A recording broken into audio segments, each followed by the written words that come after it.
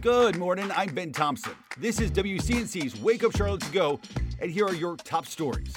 A suspect now in custody after a homicide in Gastonia. Police say a person was killed near MLK Jr. Way and Long Avenue on Sunday.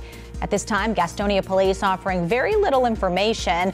Stay with us on air, in our app, and online at WCNC.com as we continue to follow this developing story.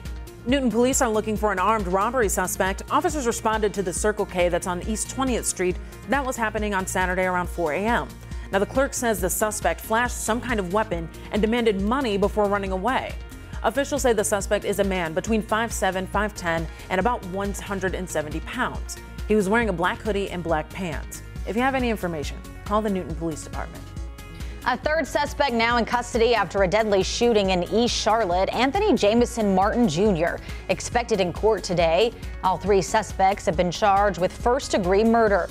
The shooting happened on Paces Glen Avenue. This was back in July. Ronaldo Rivera was killed. Another person was also taken to the hospital with serious injuries. And tonight, Gaston County school leaders are still searching for a superintendent. The Board of Education sent out about 3,400 surveys, asking people what qualities they want in their next leader.